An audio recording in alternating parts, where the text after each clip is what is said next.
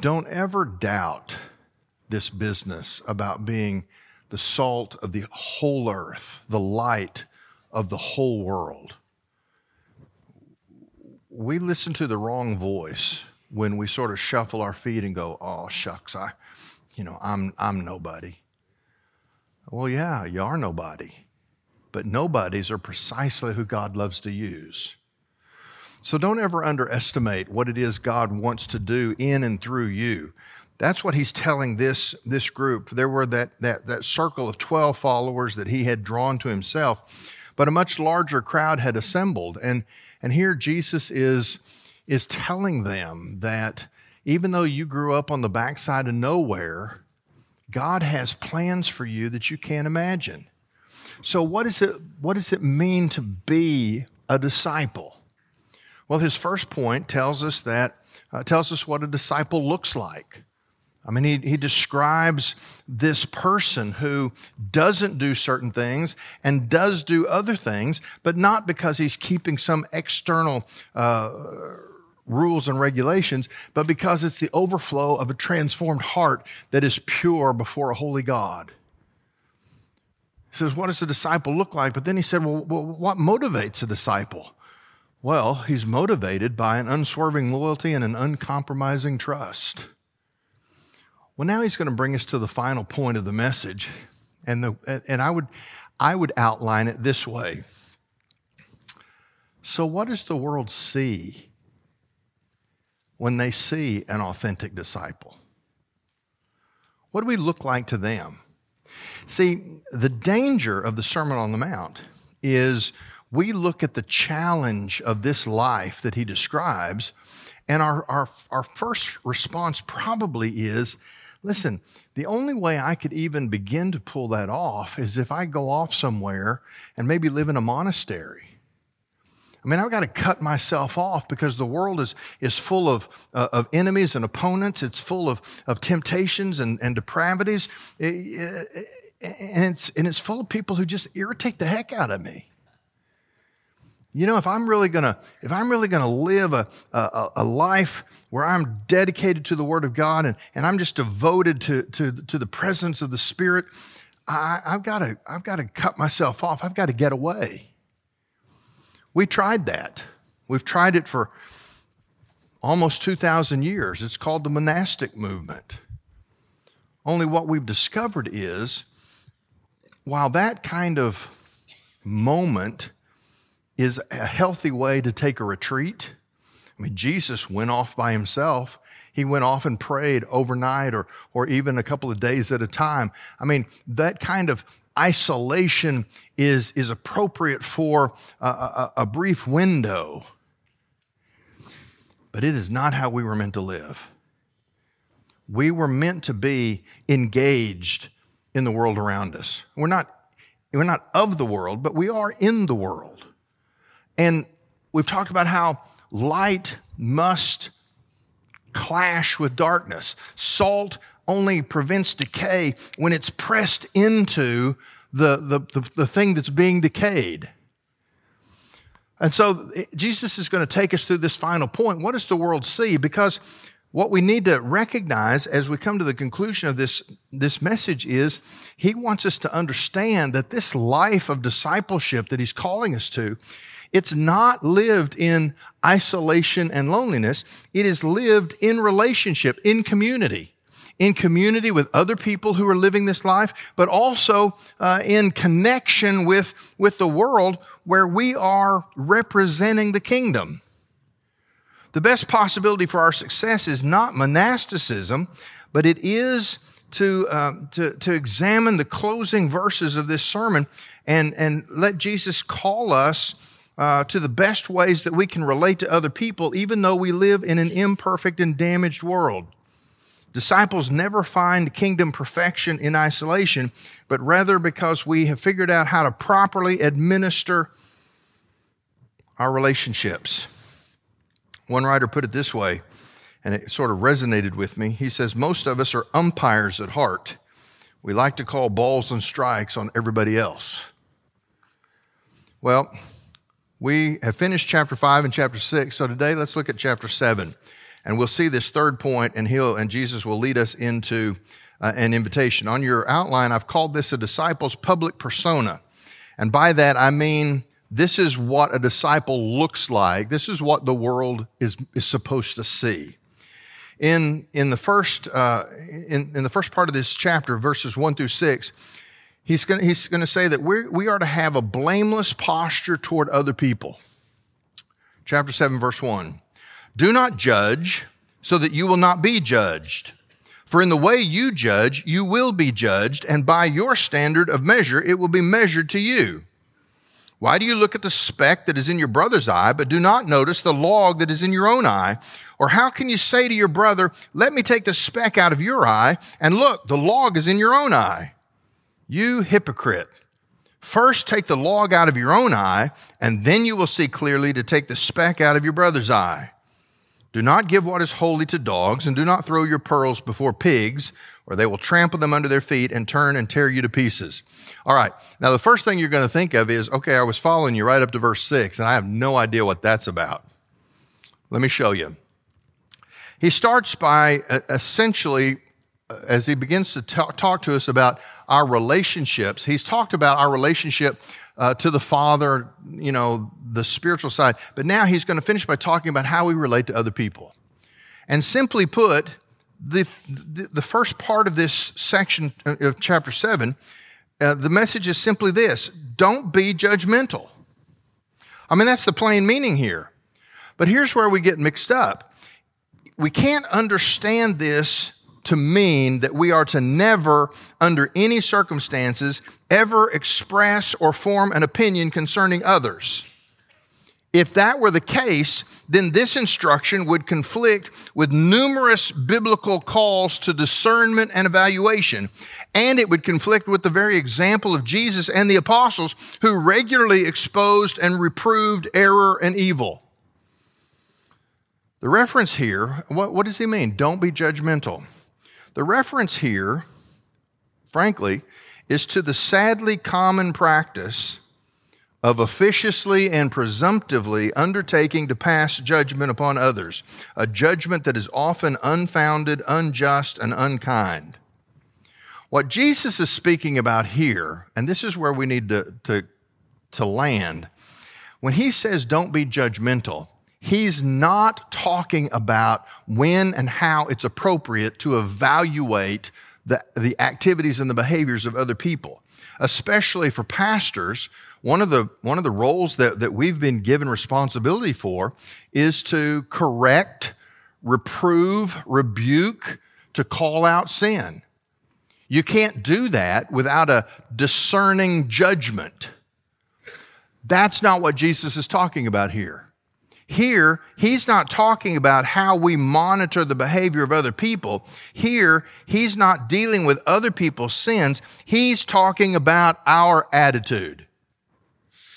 If a Christian's attitude is right, then provision is made in Matthew chapter 18, the chapter that we refer to as the chapter for instructing us about church discipline. If your heart is right, if your attitude is right, Matthew 18 tells us how to approach a brother and the process to go through to call him out and to attempt to bring him back home where it's safe. What Jesus is talking about here is the self-appointed, self-righteous attitude that chooses to take it upon themselves to correct everybody else in the world. I had somebody years ago in a different church come to me and say, "Pastor, you need to come talk to my neighbor." Okay, why? And I'm thinking, people will say that a lot when somebody needs to be witnessed to. "Pastor, you need to come talk to this person." They said, "We are having problems. I cannot get them to behave properly. You need to come talk to them." Okay, remind me, are they a member of my church? No. Then I can't help you. It is not my job to correct everybody in the world. In fact, the people that have that job, they're all on social media. And they are free in their advice telling everybody else why what they're doing is not correct. Let me tell you something. To be the judge of the world is to have a heavy weight on your shoulders. That's not our job. That's not the role that we're called to play. One writer put it this way: Jesus says regarding judging, don't. The average Christian is the most penetratingly critical individual. Criticism is a part of the ordinary faculty of man, but in the spiritual domain, nothing is accomplished by criticism. The Holy Spirit is the only one in the true position to criticize. He alone is able to show what is wrong without hurting and wounding. It is impossible to enter into communion with God when you are in a critical temper. It makes you hard and vindictive and cruel and leaves you with the flattering unction that you are a superior person. Do you see what Jesus is concerned about here? He's been describing this disciple life. And he's going to come to this issue of judging because he wants us to understand that a judgmental attitude, rather than making us superior to the people we look down on, in fact, a judgmental attitude moves us away from fellowship with God because it betrays the fact that we have an unbroken spirit. Where did Jesus say the source of happiness was?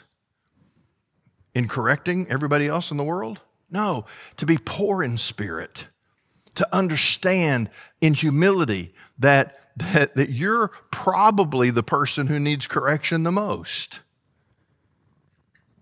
God is looking at our hearts, and he wants us to act in such a way that we refuse to stand.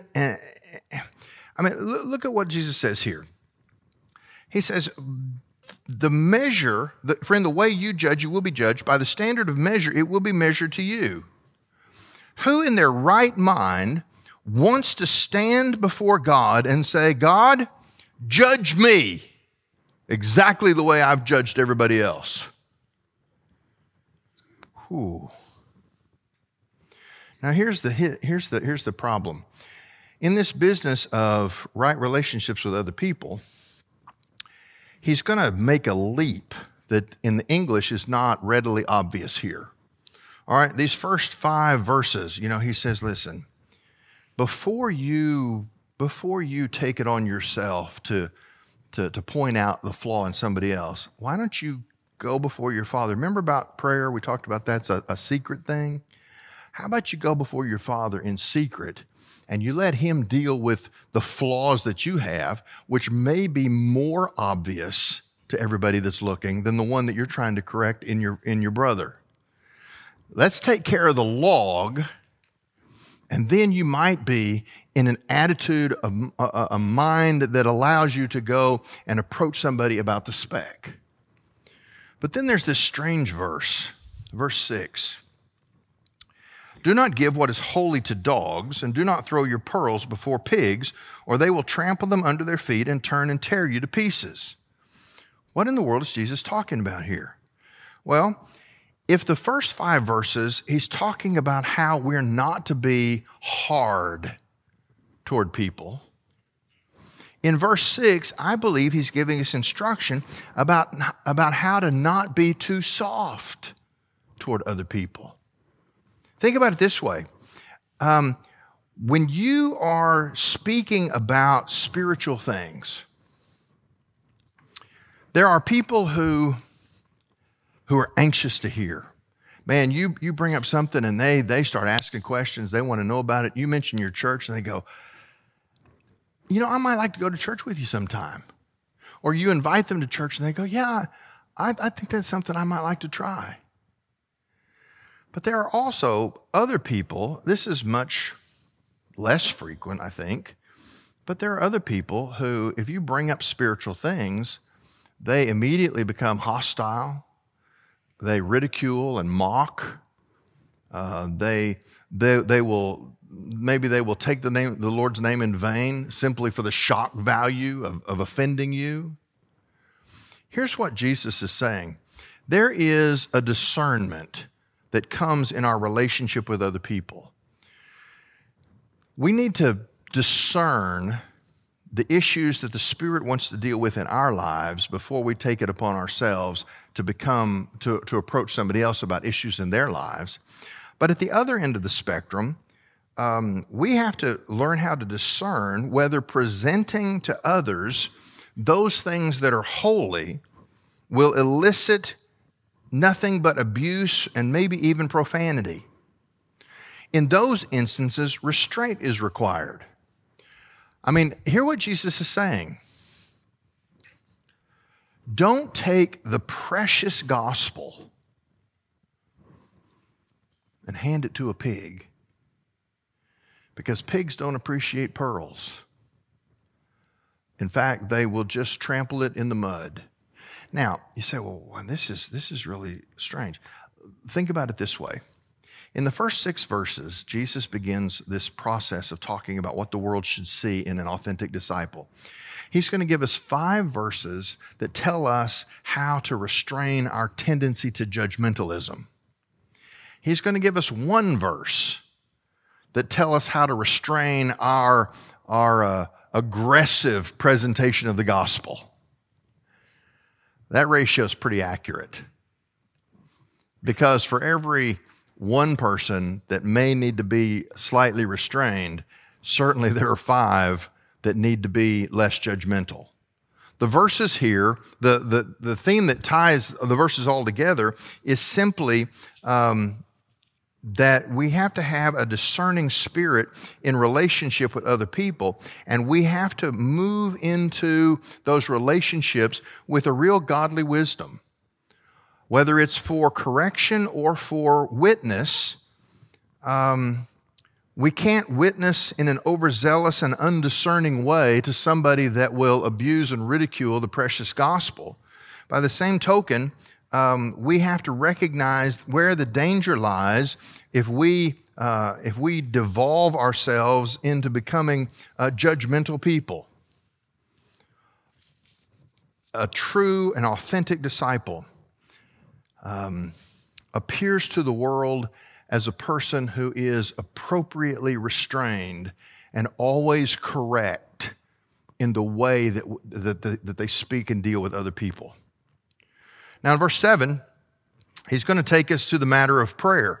If we need a blameless posture towards others, now he's going to say we have to have a believing persistence towards God. Look at verses 7 through 11. He says, "Ask, and it will be given to you. Seek, and you will find. Knock, and it will be open to you. For everyone who asks receives, and the one who seeks finds, and the one who knocks, it will be opened. Or what person is there among you who, when his son asks for a loaf of bread, will give him a stone? Or if he asks for a fish, he will not give him a snake, will he? So if you, despite being evil, know how to give good gifts to your children, how much more will your Father who is in heaven give good things to those who ask him?" It's interesting to ponder, why is Jesus now, in this part of the sermon, bringing up this encouragement to persistent prayer? I mean, why now? We just saw in the previous sections of the sermon a fairly extensive explanation about prayer, including the giving of a model of how to pray. Why would he circle back around to talk about prayer yet again in chapter 7? Well, I think it's because Jesus understood the difficult nature and the extensive implications of the Sermon on the Mount. He had already taught us how to pray, but now he's going to say, but in light of what's necessary for you to be in relationship with the people around you, you need to make it a habit to have a kind of untiring perseverance in the task of prayer. He put this call to prayer in the middle of his discussion about relationships. That's an indication that our relationships with the people around us involve at some level, always involve some level of spiritual warfare. Christ is not suggesting that we just turn over a new leaf and we just be better with people. I mean, the objection, when I talk about how we're to relate to other people, the objection is always the same. But Pastor, you have no idea how irritating this person is. Yeah, I get that. I mean, people are a mess. In fact, some of them are just downright jerks. But Paul, in his writings, comes back around to this idea, and he reminds us that if it wasn't for Jesus, we'd all be jerks right there with him. So what's the key here? Jesus says, I want you to control your attitude so that you're not judgmental. But I want you to be discerning so that you don't just throw out precious things to people who are going to reject them and abuse them. How do we know how to do those things? Because we must be a people of persevering prayer. Prayer is not just our laundry list of things that God needs to handle. It is the battle that we engage in, specifically in the realm of our relationships with other people. Jesus is pointing us to the Father as a resource to battle the natural tendencies that we have to either be too hard or too soft with people. In other words, if you're tempted to criticize a brother, you need to stop and pray about it. By the same token, if you need spiritual discernment in witnessing, you need to stop and ask God about it.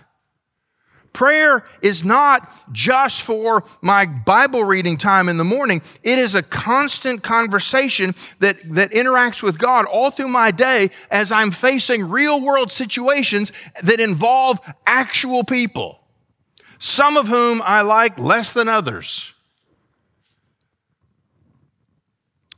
He says in verse 11, he uses this, verse 8 just tells us that this kind of perseverance will always be received well. Everyone who asks receives, the one who seeks finds, the one who knocks it will be open. In other words, when you ask God for guidance and direction, guess what God gives you?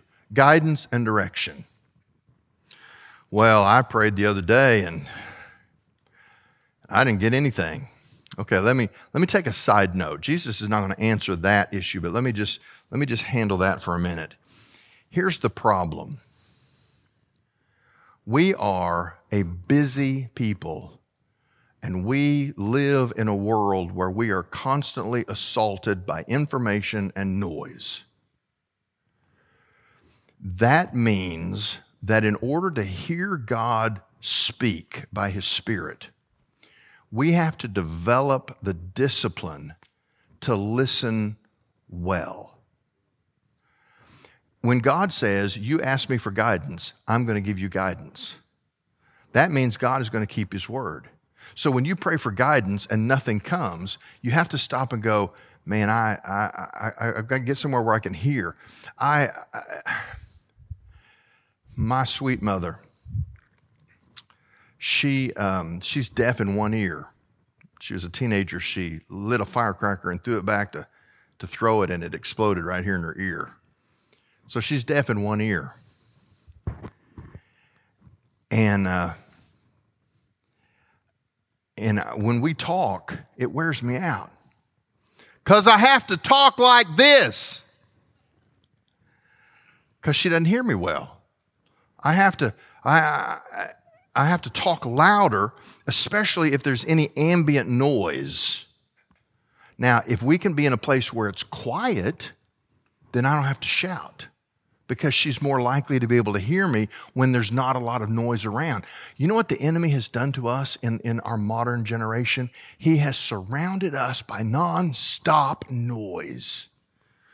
How many of you go home to an empty house and the first thing you do is flip on the television? Not because there's something you want to watch, but because you want the noise.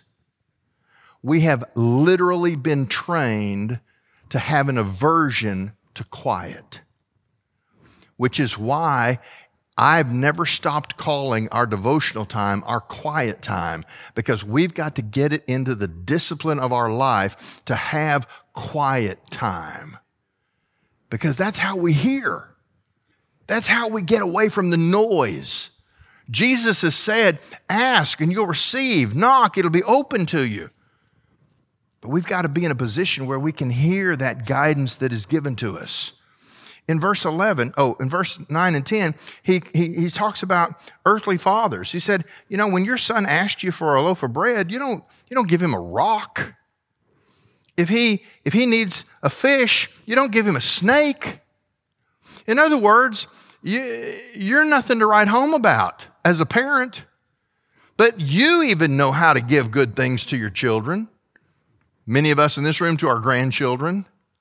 How much more then is the good Father not only capable, but absolutely willing to give to us the things that we need? The good gifts of earthly fathers are compared to the greater gift of the Heavenly Father, which is the greater gift is the heavenly resources necessary to live the life of righteousness that Jesus says.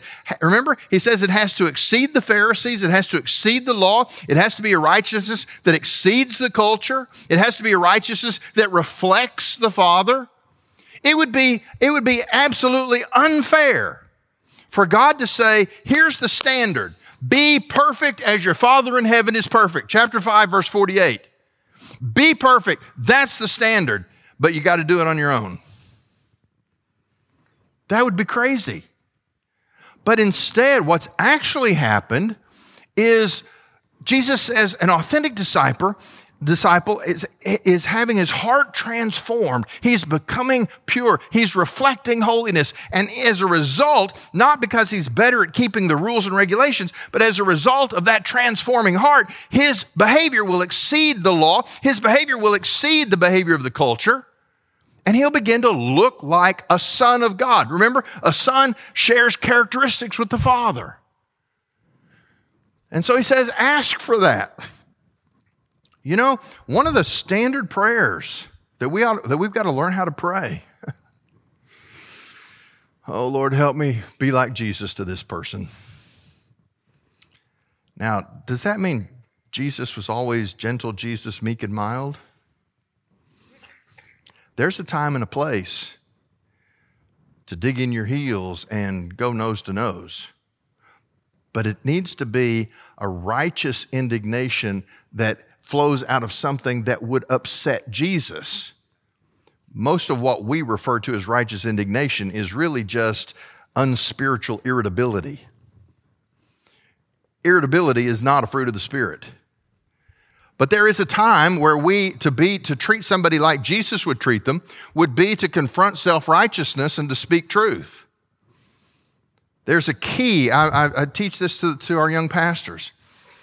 It's important to know when it's appropriate to come up and put your arm on somebody's shoulder and say, listen, I'm going to walk with you. We can do this. You got this. You can live up to this moment. But it's also important at some point to come along and say, I'm going to kick you in the pants because you know better than this. You need to get on with things. There's an art, there's a discernment to knowing when there's a gentle encouragement, a gentle nudge in the right direction, and when there's a confrontation and a kick in the pants. That's what this whole chapter is about. He wants us to deal with the people around us in ways that never compromise the reputation of the kingdom, but actually advance the cause of Christ. But he doesn't ask us to just become super good at all interpersonal relationships. He invites us to pray about these things. God never requires a disciple lifestyle that we cannot achieve in his power and presence. I read of one little 4-year-old boy who saw a picture of a praying Jesus and asked just what Jesus was doing. His mother said, well, Jesus is praying.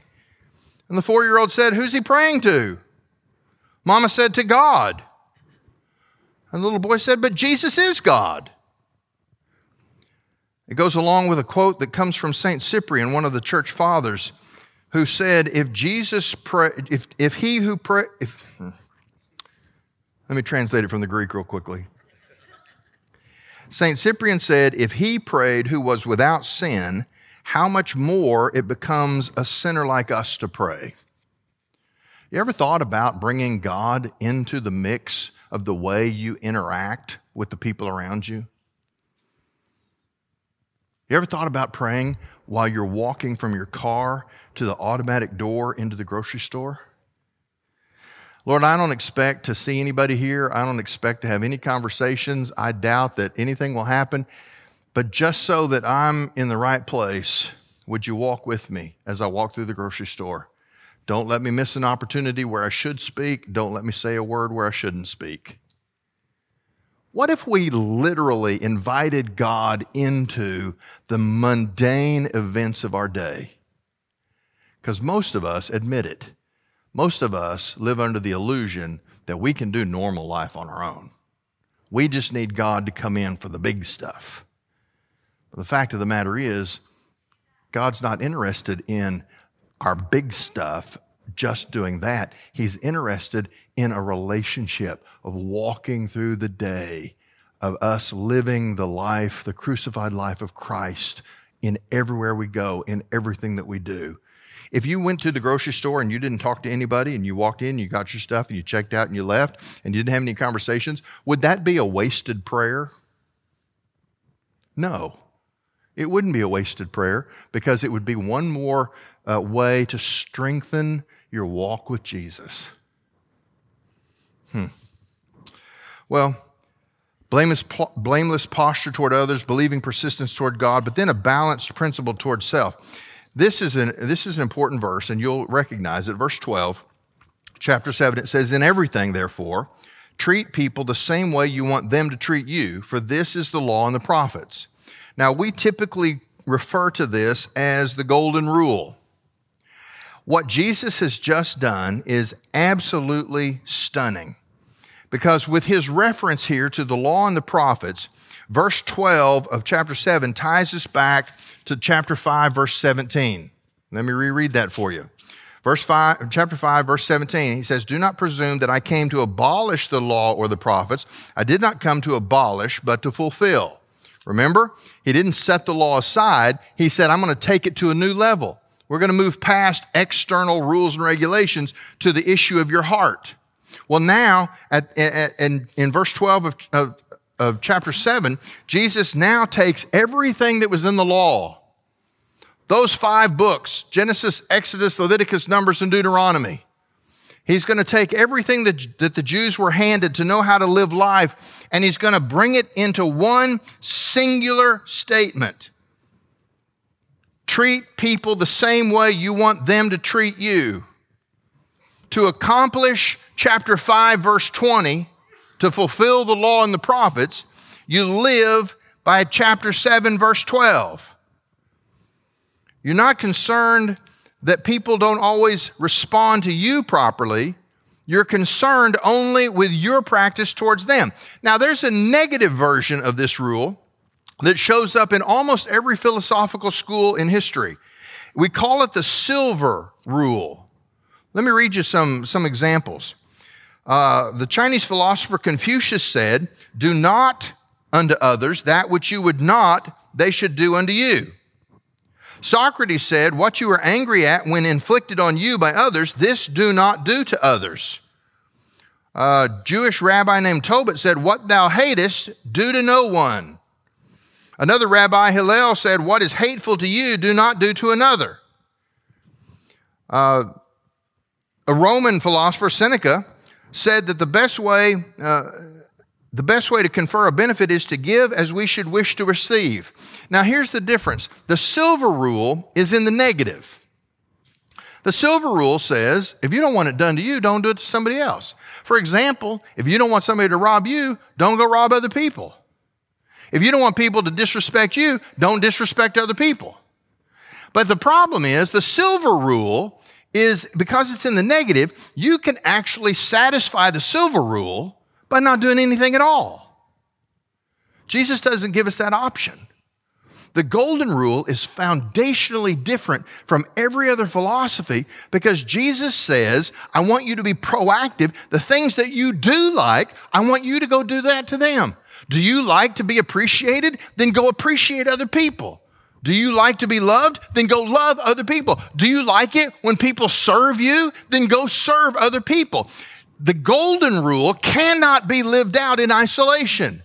The silver rule, hey, live and let live. I'll just mind my business and you mind your business. That's every philosophy in human history.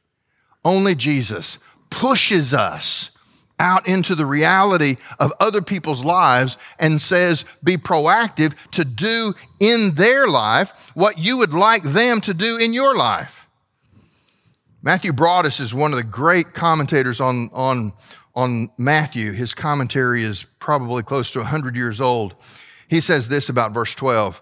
Our Lord now gives one single precept for the regulation of our conduct, a simple working rule, which is not merely a summary statement of all that he has been teaching on in this discourse, but is expressly declared to cover the entire ground of what is required by the law and the prophets, the whole of the then existing revelation. In other words, Pastor, give me one verse to memorize so I know how to live the Christian life. Matthew 7:12. Your mama taught you the golden rule, but Jesus presents it as the means by which we make an impact, the way that we are salt and light. What would you like done to you? What would you really like? Then do that to others. Duplicate the quality and the quantity of those things that you find satisfaction in. This behavior summarizes all of the Old Testament regulations. It's a quick and easy way to test your behavior and make sure that you are living like a disciple. All right. That's the third point. Now Jesus is going to take us to what I would call the invitation. The invitation, the appeal, where he comes to really offer to the crowd the opportunity to accept the call to step into this kind of life that he's been portraying here. The invitation portion of the Sermon on the Mount is a declaration. He's asking for a declaration of decision, a call for response, an appeal to commitment. This conclusion is the conclusion of the sermon, but it's also a challenge concerning what the conclusion, how that should play out in the response of the listeners. He's going to give us 3 parables here, and these parables will really declare what's at stake. The first section I've called parables of choice. There are 2 parables here. First, the parable of 2 gates, and then we'll see the parable of 2 trees. Matthew chapter 7, verse 13. He says, enter through the narrow gate, for the gate is wide and the way is broad that leads to destruction, and there are many who enter through it. For the gate is narrow and the way is constricted that leads to life, and there are few who find it. It's interesting. He says enter. I mean, it's a command. It's a demand for decision. Each gate, the parable here pictures 2 gates, and as you pass through the gate, on the other side of each gate, there's a pathway. One of the paths is broad and flat and easy. The other path is much more challenging. It has some ups and downs, some twists and turns. It's narrower. It's not useful for large groups who just want to flow downstream of culture in the same direction. 2 paths. They lead to 2 distinctive destinations. The destinations seem to be distant, quite a ways from the gate, but here's the catch. The gates lead to 2 paths. The 2 paths lead to 2 destinations. But no matter how far away the destinations are, the die is cast once you decide which gate to enter. See, we need to understand this, because our culture has this weird idea that you can just live however you want to, and that one of these days when you need to, get your ticket punched right under the wire, the angel of death is coming for you, you're laying on that hospital bed, somebody's going to show up and you're going to get things right with Jesus and you're going to get into heaven at the last minute. Here's what Jesus wants us to understand. We have this idea that basically we're on one path and the gate, the decision is right at the end. And we just have a step from the gate into one of 2 destinations. That's not the picture here. The picture is here's 2 gates and you choose today which gate you're going to go in. And once you make that choice, you're on that path. Say, well, Pastor, you never heard of deathbed conversions? Yes, I have. But let me tell you something about deathbed conversions. They are highly overrated in our expectation. My experience as a pastor is that a life lived in rebellion to Jesus Christ results in a deathbed rejection of Jesus way more than it results in a deathbed conversion. Why? Because they've been on the path. At some point in life, every man, woman, or child is presented with this choice. There are two gates. You can choose either gate. You look over the gates and you see, and there's a more difficult path and there's a smoother, easier path. They both lead to destinations. You can't quite see the destination from the gate, but once you enter the gate, you're on the path to that destination. They don't run parallel. We don't get to bounce back and forth. They run in opposite directions. Jesus says there's a decision that's to be made here. I've presented to you the kind of life that the Father is calling you to. Every man, however, faces a crossroads at some point in his life. And despite the appearances, the decision of the gate determines the destiny of the arrival. He says, well, there's also a parable of two trees. In verse 15, he says, beware of the false prophets who come to you in sheep's clothing, but inwardly are ravenous wolves. You will know them by their fruits. Grapes are not gathered from thorn bushes, nor figs from thistles, are they? So every good tree bears good fruit, but the bad tree bears bad fruit. A good tree cannot bear bad fruit, nor can a bad tree bear good fruit. Every tree that does not bear good fruit is cut down and thrown into the fire. So then, you will know them by their fruits. Not everyone who says to me, Lord, Lord, will enter the kingdom of heaven, but the one who does the will of my Father who is in heaven, he will enter. Many will say to me on that day, Lord, Lord, did we not prophesy in your name, and in your name cast out demons, and in your name perform many miracles? And then I will declare to them, I never knew you. Leave me, you who practice lawlessness. You see, in considering the Sermon on the Mount, you have to contrast Jesus with the other itinerant teachers that were probably abroad in Judea in those days. Just like our generation, every philosophical salesman hawks a different worldview or a presuppositional paradigm. And when choosing which message to follow, Jesus says you need to study the lives and the values of the messenger. The reason for that is the nature of the message is always eventually played out in the life of the one who offers the message.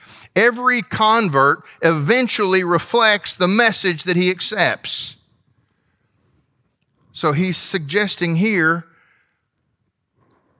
just like a good tree can only bear good fruit and a bad tree can only bear bad fruit, hear the Sermon on the Mount, study the life of Jesus, decide which standard you will adopt, because everything in your life is bound up in that decision. Remember when Andrew and John were with John the Baptist, and John identified Jesus. There's the Lamb, the one I've been telling you about. He's come to take away the sins of the world. And they start following him from a distance. You remember this scene? And Jesus turns to them and he says, can I help you, boys? And they clearly weren't prepared for a conversation because they go, we were wondering where you're staying. What a stupid remark. They weren't wondering where he was staying. They were just captivated by him because they had heard about the Messiah their whole lives. And here's John saying, that's him, that's the one. And they're following, and he goes, can I help you? We were just wondering where you were staying. And what did Jesus say? Come and see. You see, Jesus, unlike false teachers, he never says, do what I say, not what I do. He never says, ignore the man behind the curtain, just follow my instructions. He says, you come look me up and down, top to bottom. You watch me live this life. And then you decide if this is the life that you want to live. You see, what Jesus is offering is not a new religion. He's offering new life. And it's his crucified life in us. Come and see. Become a good tree because you will then produce good fruit. But then Jesus makes an observation that's going to cut to the heart of the matter. He says, not everyone, verse 21, not everyone who says to me, Lord, Lord, will enter the kingdom of heaven, but the one who does the will of my Father who's in heaven will enter. Lord, it's a word used as a title that admits that allegiance is owed. In other words, you don't call somebody a Lord unless you are acknowledging that they have some sort of right to be over you. To repeat it, to say Lord, Lord, is to place a double emphasis on that admission. Lord, Lord, you have the right to be over my life. But here's what Jesus wants us to understand, and this is critical for Christians in every generation. To repeat the address of Lord, Lord is no substitute for actual obedience. Dedication to the kingdom, like he describes in Matthew 5-7, requires more than lip service, more than casual acceptance, more than oral identification. To call Jesus Lord means to strive to meet the standard of this sermon. His appeal is for us to live in such a manner that our lives themselves cry out, Lord, Lord. Our lifestyle so acknowledges him that our tongues merely confirm the fact. You know, one of the most outrageous things that can happen, we're shocked. I remember all the way back when I was in seminary, in I believe it was in 1984, when Indira Gandhi, the Prime Minister of India, was assassinated, and it turns out that she was assassinated by one of her own personal bodyguards. It's an amazing thing when somebody gets so close and then becomes a traitor. So isn't that exactly what Judas Iscariot did? Yeah, the difference is Jesus wasn't caught off guard by that. He knew the plan. And I'll tell you, the difference between Indira Gandhi in 1984 and Jesus is that Jesus is never going to be fooled by a disciple's charade. Lord, Lord, I've done all kinds of church stuff. And he says, I don't know you. I've never known you. You know, he tells us in the book of John, he says the sheep know the shepherd's voice. That's pretty powerful. But here, he's saying the shepherd never mistakes his sheep from somebody else's sheep.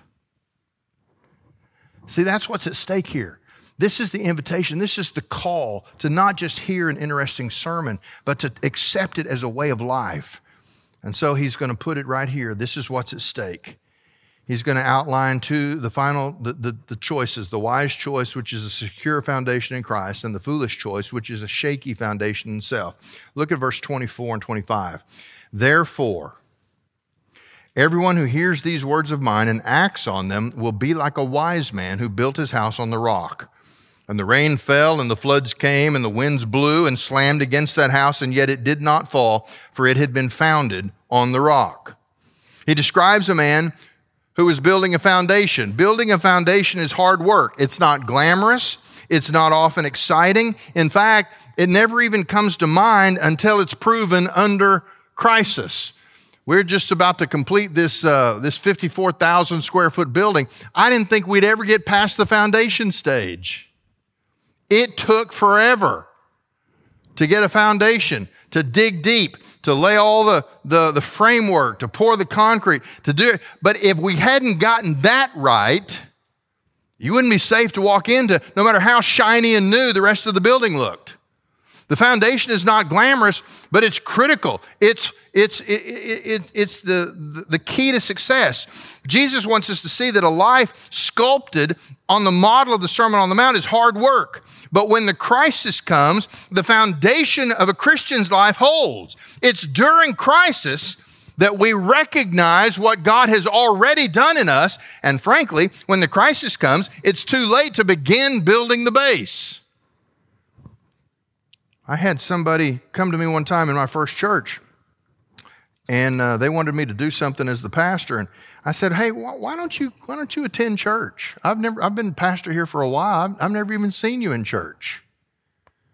And she said, well, we're busy. And she said, honestly, we just don't have a need for church right now. But one of these days, if we need the church, we'll be back. And I said, well, I hate to break it to you, but that's not the way it works. Because by the time you need the church, there's nothing to come back to. You don't have relationships. You're not a part of the body. You're not in community. There's nothing for you to come back to except to come with your hat in hand and beg for somebody to show mercy and help you out in some way. But that's not the way it was designed to be. The parallel to this story is in Luke chapter 6, and in that passage it says that the builder dug deep, but the Greek is written in such a way that it emphasizes it. It literally means he dug deep and he kept digging deep. He refused to build until he had struck rock. The rock receives all the credit for sustaining the house during the storm. The rain came, the torrent fell, the house was already well built. That gives us a sense of urgency to get on with the task of building a Christian life. We can't wait until the crisis comes to start coming to church and reading the Bible. But there's nothing about the building of the structure that gets the credit. It's the rock that made it strong. But then he gives us the other option. Verse 26, and everyone who hears these words of mine and does not act on them will be like a foolish man who built his house on the sand. And the rain fell, and the floods came, and the winds blew and slammed against that house, and it fell, and its collapse was great. This builder was just as skilled as the first builder. The house was just as nice. The only difference between security and total destruction was the foundation. In fact, it says at the end of that, and its collapse was great. I like other translations. It says, and great was its fall. The Greek describes a dramatic collapse. You ever seen those videos on YouTube of the mudslides in California, and the house is right there. It's beautiful, multi-million-dollar home, and you just watch it and just whoosh, and the whole thing just slides down the mountain, and it's just rubble. Great was its collapse. Jesus says, you don't have to follow this life that I'm offering you, but let me tell you, you're living your life without a rock foundation, and if you do that, one of these days, the storm is going to come, and great, dramatic, awe-inspiring will be the collapse of the unfounded life. You see, this is the problem that we call self-delusion, because there's no doubt that the second builder was proud of his effort. He was probably content with the marvelous structure that he had built.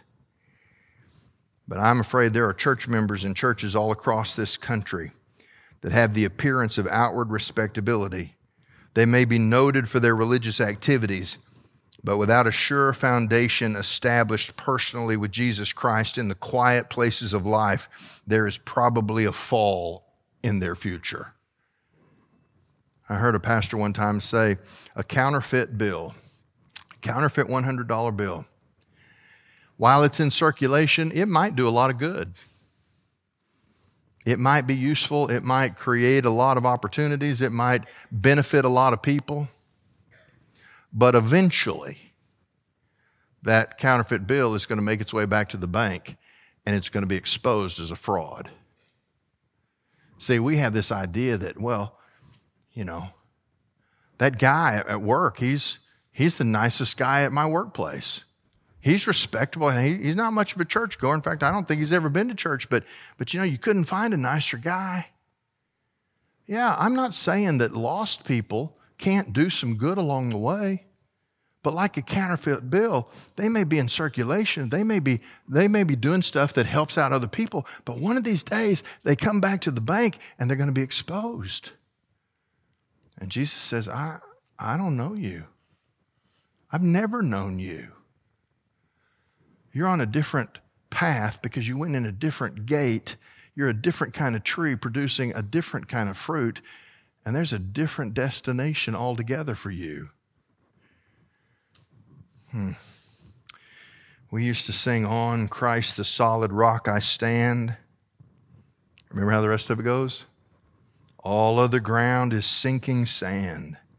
All other ground is sinking sand.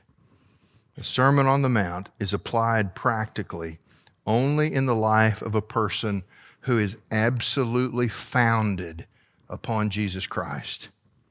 He must be not just our partner, he must be the source of the crucified life playing out through us. Jesus absolutely rejects the role of Sunday buddy or weekend acquaintance. This life is all or nothing. One of my favorite documents from the ancient church, I've read this to you before, but it's worth revisiting. It's called A Letter to Diognetus. It was written in the 2nd century A.D., and it's not written by a Christian, but it's written by somebody who is observing Christians and pondering how different they are. Let me just share this with you. In this letter, he's writing to a man named Diognetus. We don't know who that is, and we don't know the author of the letter, but the topic are the Christians that they're discussing. He said, "For Christians are not differentiated from other people by country, language, or customs. You see, they do not live in cities of their own or speak some strange dialect or have some peculiar lifestyle. This teaching of theirs has not been contrived by the invention and speculation of inquisitive men, nor are they propagating mere human teaching as some people do. They live in both Greek and foreign cities, wherever chance has put them. They follow local customs in clothing, food, and the other aspects of life. But at the same time, they demonstrate to us the wonderful and certainly unusual form of their own citizenship. They live in their own native lands, but as aliens. As citizens, they share all things with others, but like aliens, they suffer all things. Every foreign country is to them as their native country, and every native land as a foreign country. They marry and have children just like everyone else, but they do not kill unwanted babies. They offer a shared table, but not a shared bed. They are at present in the flesh, but they do not live according to the flesh. They are passing their days on earth, but they seem citizens of heaven. They obey the appointed laws and go beyond the laws in their own lives. They love everyone, but are persecuted by all. They are unknown and condemned. They are put to death, but seem to gain life. They are poor and yet make many rich. They are short of everything and yet have plenty of all things. They are dishonored and yet gain glory through dishonor. Their names are blackened, and yet they are cleared. They are mocked, but they bless in return. They are treated outrageously, and yet behave respectfully to others. When they do good, they are punished as evildoers, but when punished, they rejoice as if being given new life. They are attacked by Jews as aliens and are persecuted by Greeks, yet those who hate them cannot give any reason for their hostility. To put it simply, the soul is to the body as Christians are to the world.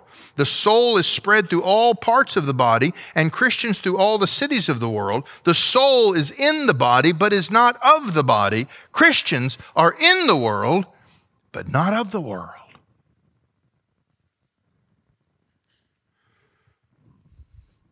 To live the life of an authentic disciple,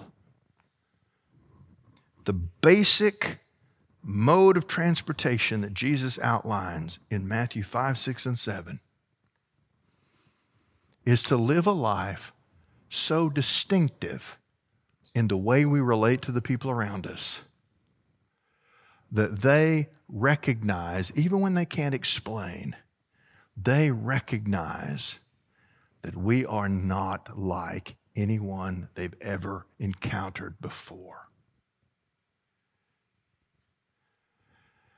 Don't you know that's exactly what God's plan was in saving us, gifting us, and leaving us here for a time to be examples of the holiness of our Father, to be ambassadors of reconciliation, pleading with men to be made right with God. The Christian life is not church attendance and busy work. The Christian life is the Sermon on the Mount writ large in the everyday circles of influence that we walk in. When we look like Jesus, the world notices. And that is the point of your life and mine. Father, thank you so much. We want to be that example of the crucified life on display to people who watch us, so that in seeing us, they will be drawn not to us, but to the Christ who lives in us. Lord, let us find our way back to the Sermon on the Mount again and again to ponder these teachings so that we see exactly the profile of who it is that you are making us to be, trusting that your word is true, and that one day we will see Jesus as he is because we will be like him. Let it be so, Father, even now, in this life, in this place, in this day, among this people. We pray in Jesus' name, amen.